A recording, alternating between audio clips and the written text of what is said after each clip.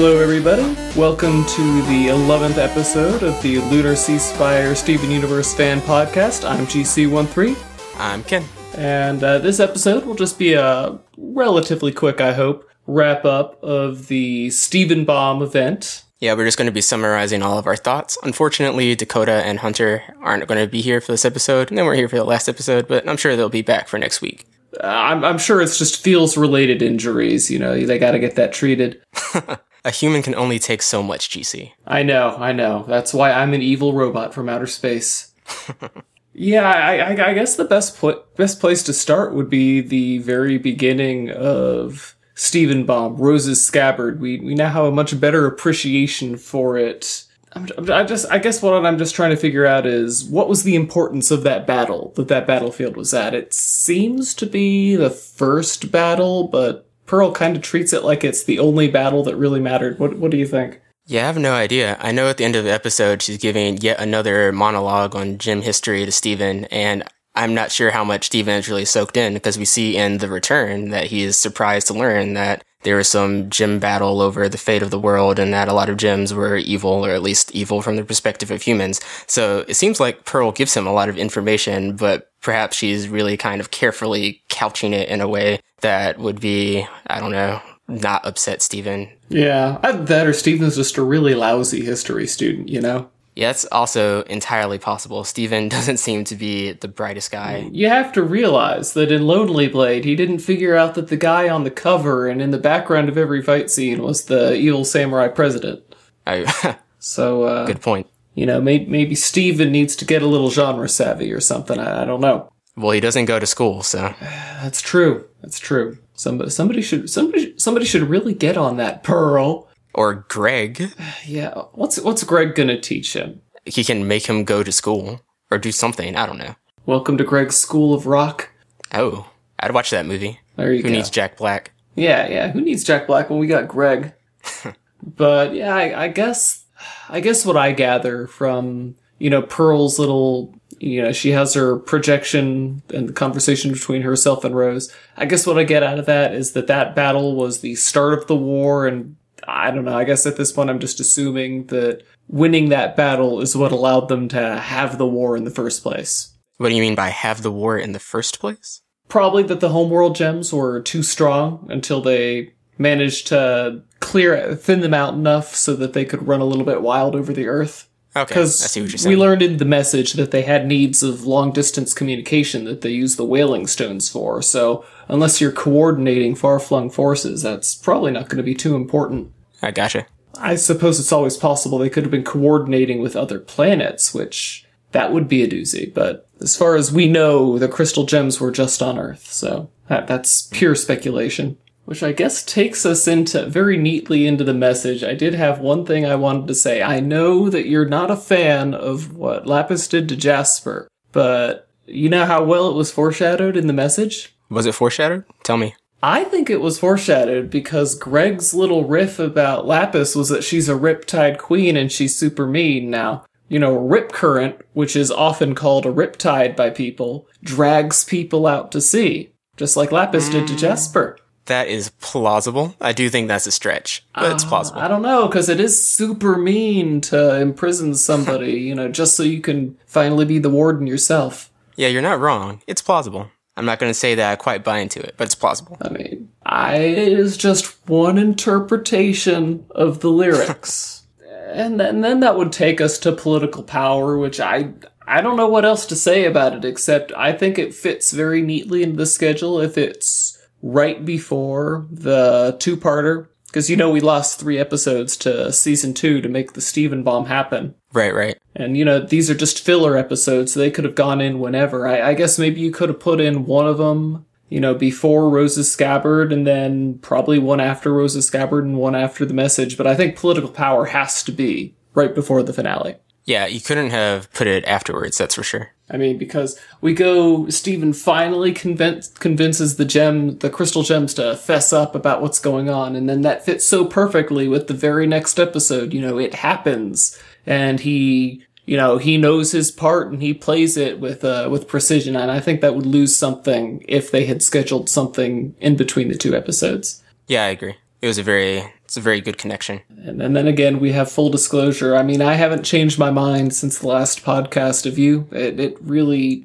needs some distance between it and between the airtime, not the actual airing order, between it and Jailbreak.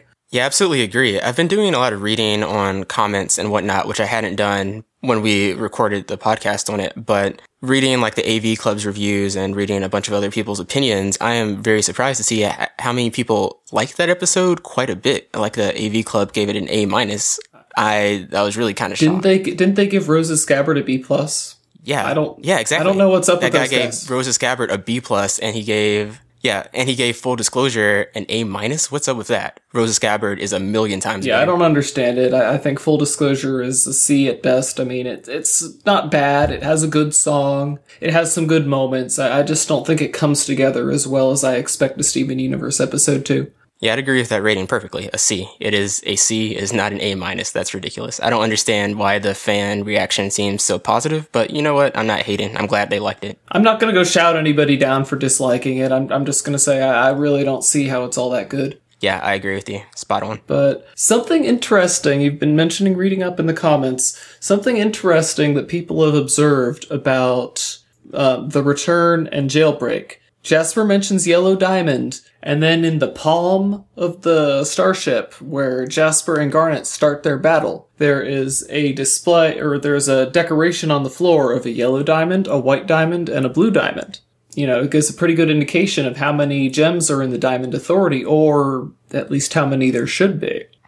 Very interesting. I did not notice that. I don't know. I have to do some more thinking about this still, I think, but my mind just comes back to the mural in Sirius Steven, and I think it all makes sense now. Rose Quartz is fighting a gem with a triangle, displayed very prominently on her chest, but just like Rose Quartz is colored pink, that gem is colored blue, and I suspect that she was fighting Blue Diamond there on Earth. Yeah, it's possible. Perhaps there is a Blue Diamond again. It might be, there are several pearls. We have no reason to assume that there's only one of anything else, so presumably another Blue Diamond has taken her place, but we might get some revelation that Rose fought and defeated a very powerful gem from the Diamond Authority, as Ronaldo calls it, during the rebellion, and that might be what prompted the homeworld to finally pull out. Well, you say there are several pearls. Allegedly, there are several pearls. We don't know that quite yet. But yeah, your theory sounds entirely plausible. There have to be several pearls. Jasper said that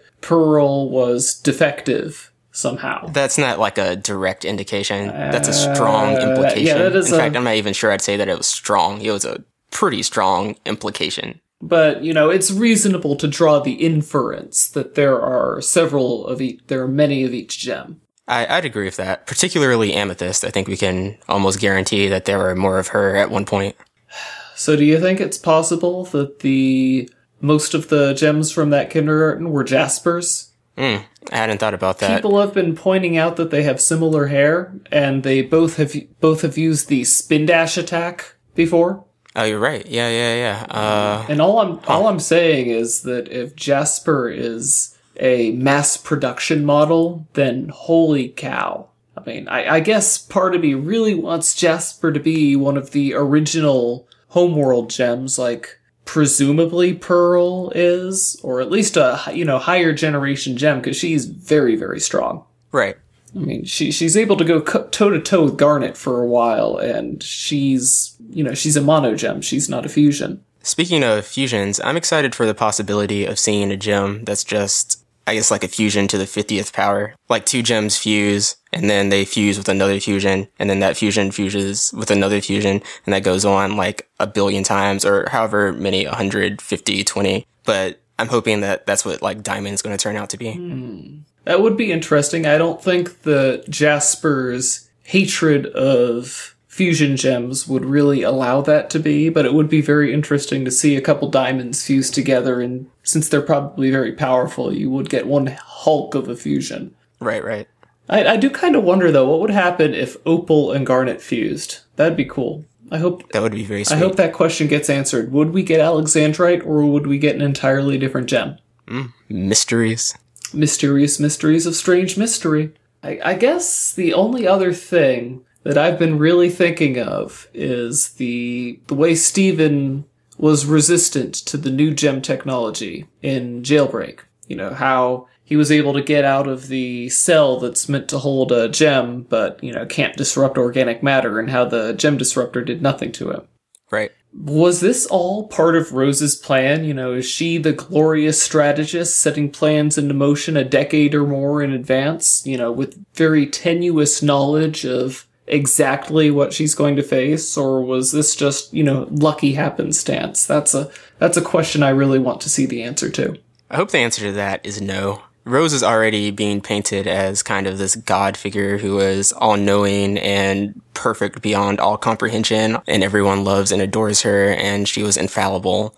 And I kind of would just like to see some flaws in her, and I don't need like more perfection being added to her mystique and lore by her like being the orchestrator of everything that's going on in the story, even though she's been dead for 10 years. Yeah, I don't know. I kind of like an OP Rose. She's like this colossus that's still casting a shadow over the series, even though she's been dead for so long. It's really interesting.